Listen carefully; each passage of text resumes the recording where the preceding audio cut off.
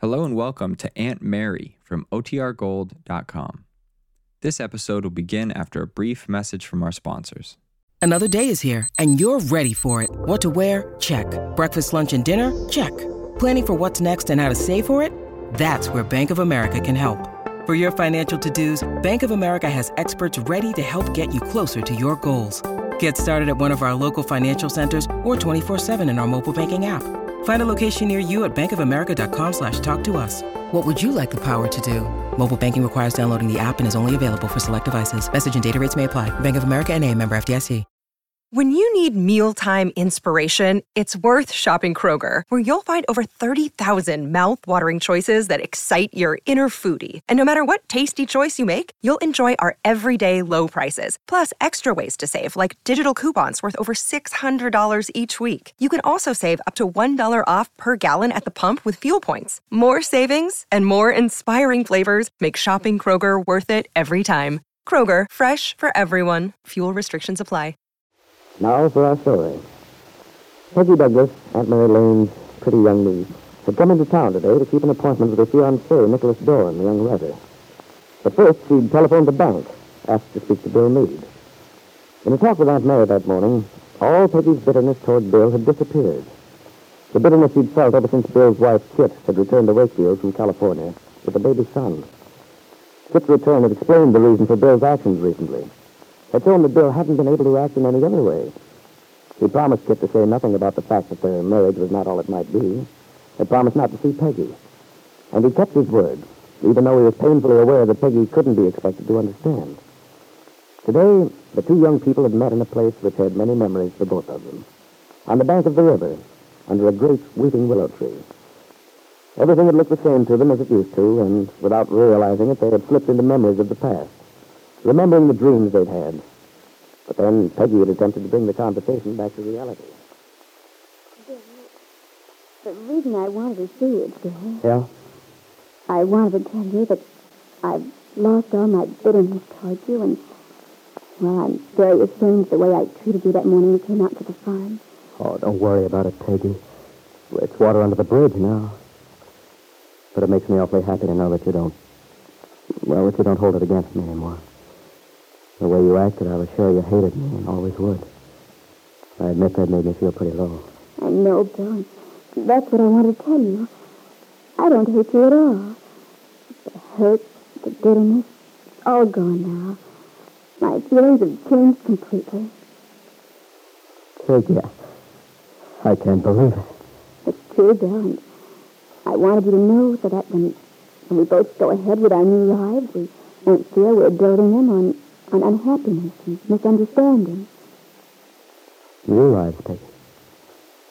I don't... What new lives do you mean? Well, Aunt Mary told me something about what you plan to do. And... You mean about the divorce?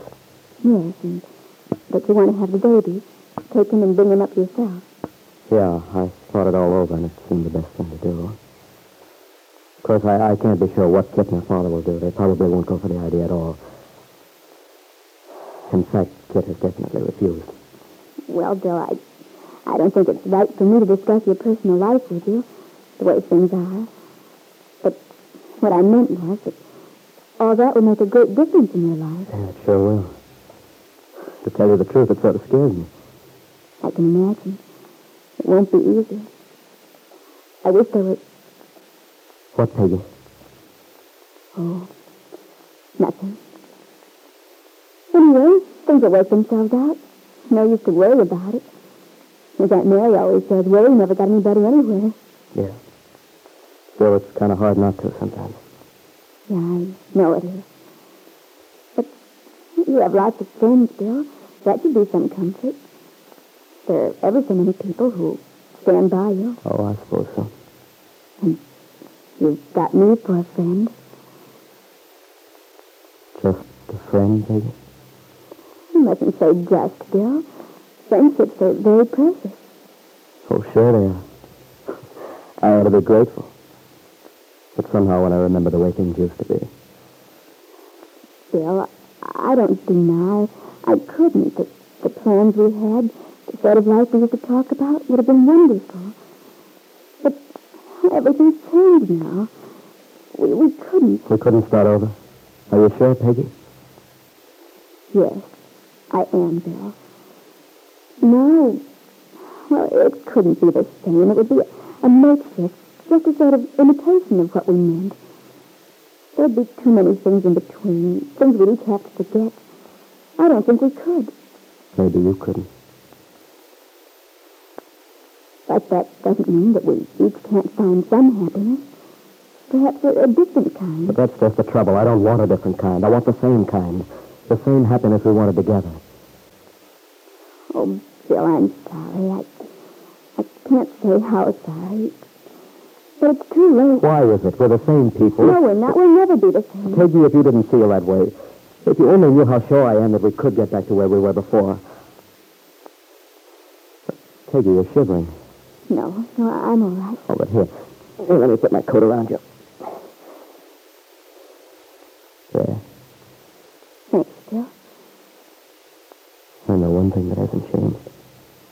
What? The back of your neck. It's still just like a baby's. So white. All the little curls. Oh, Bill, you mustn't talk like that. You're married to kid. But I'm not going to be married to her much longer. Please, Bill. I'm sorry, Peggy. I know I had no right to. I shouldn't have said what I did. But it's the first time I've been alone with you in so long, and more than anything in the world, I want to hold you in my arms and kiss you. I can't help it. And I want you to, Bill. Well, then... No, Bill. But don't you see, Peggy, you haven't changed. You just think you have. I'm sorry, Bill. My mind's made up. Definitely. Well, then, there's no hope for us at all. Bill, I'm going to marry Nicholas Dorn in just a few days. Oh. Bill, I wish you'd try to understand. Oh, it's not that I don't understand, Peggy. I do, only too well. I ought to have known better than to hope. I kept trying to tell myself that, but somehow... Well, now if you're in love with Dawn, there's not much for me to say. But don't you see, Bill, it isn't a question of... I mean, we can't go back. We have to go ahead. And Nicholas is fine now. Oh, sure, he's all right. He's probably a very swell guy. I've got nothing against Dawn, except that you're in love with him. Well, I don't know. I'm not sure what love means. Well, but if you're marrying him, you must know how you feel about him. Well, I know that we get along all right. We have fun together. Fun? Yes, fun. And... Oh, it's none of my business. Just seems an odd way to talk about the guy you're going to marry. Is that the way he looks at it? That marrying you is just a question of having fun? Nicholas and I understand each other. Yeah. Well... Nicholas is very sensitive, intelligent. He has a sense of humor. Okay, I get the idea. He's perfect. Oh, I didn't say that. Nicholas has his faults like everyone else. Oh, that's something anyway. Oh, Bill, please, don't feel bitter. It's been so wonderful to talk to you, straighten everything out. I don't want to spoil it. Okay, Peggy. I don't want to either. The main thing is I want you to be happy. And if marrying Dawn will do that, well, I'm all for it. Thank you, Bill. And I want you to be happy, too. Yeah. Well, that's another story. I'm only doing what I know I have to do. Yes, but you're not alone, you know. You mean I have Aunt Mary and David Bowman and... Me? Well, that's sweet of you, Peggy. I'm glad you want to be friends. But from a man's viewpoint, that won't be too easy. What do you mean? Well, do you think Dawn would be pleased with the idea? Why? Besides, I'm sure it wouldn't work for me. You mean you don't want to be friends with me? Oh, yes, I want to. But the way I feel about you is hardly the nice, brotherly kind of feeling you want me to have. Well, Peggy, thanks for letting me know. And thanks for being so sweet. I'll always remember it. I better get going now. Bill, can't we walk up together? No, Peggy,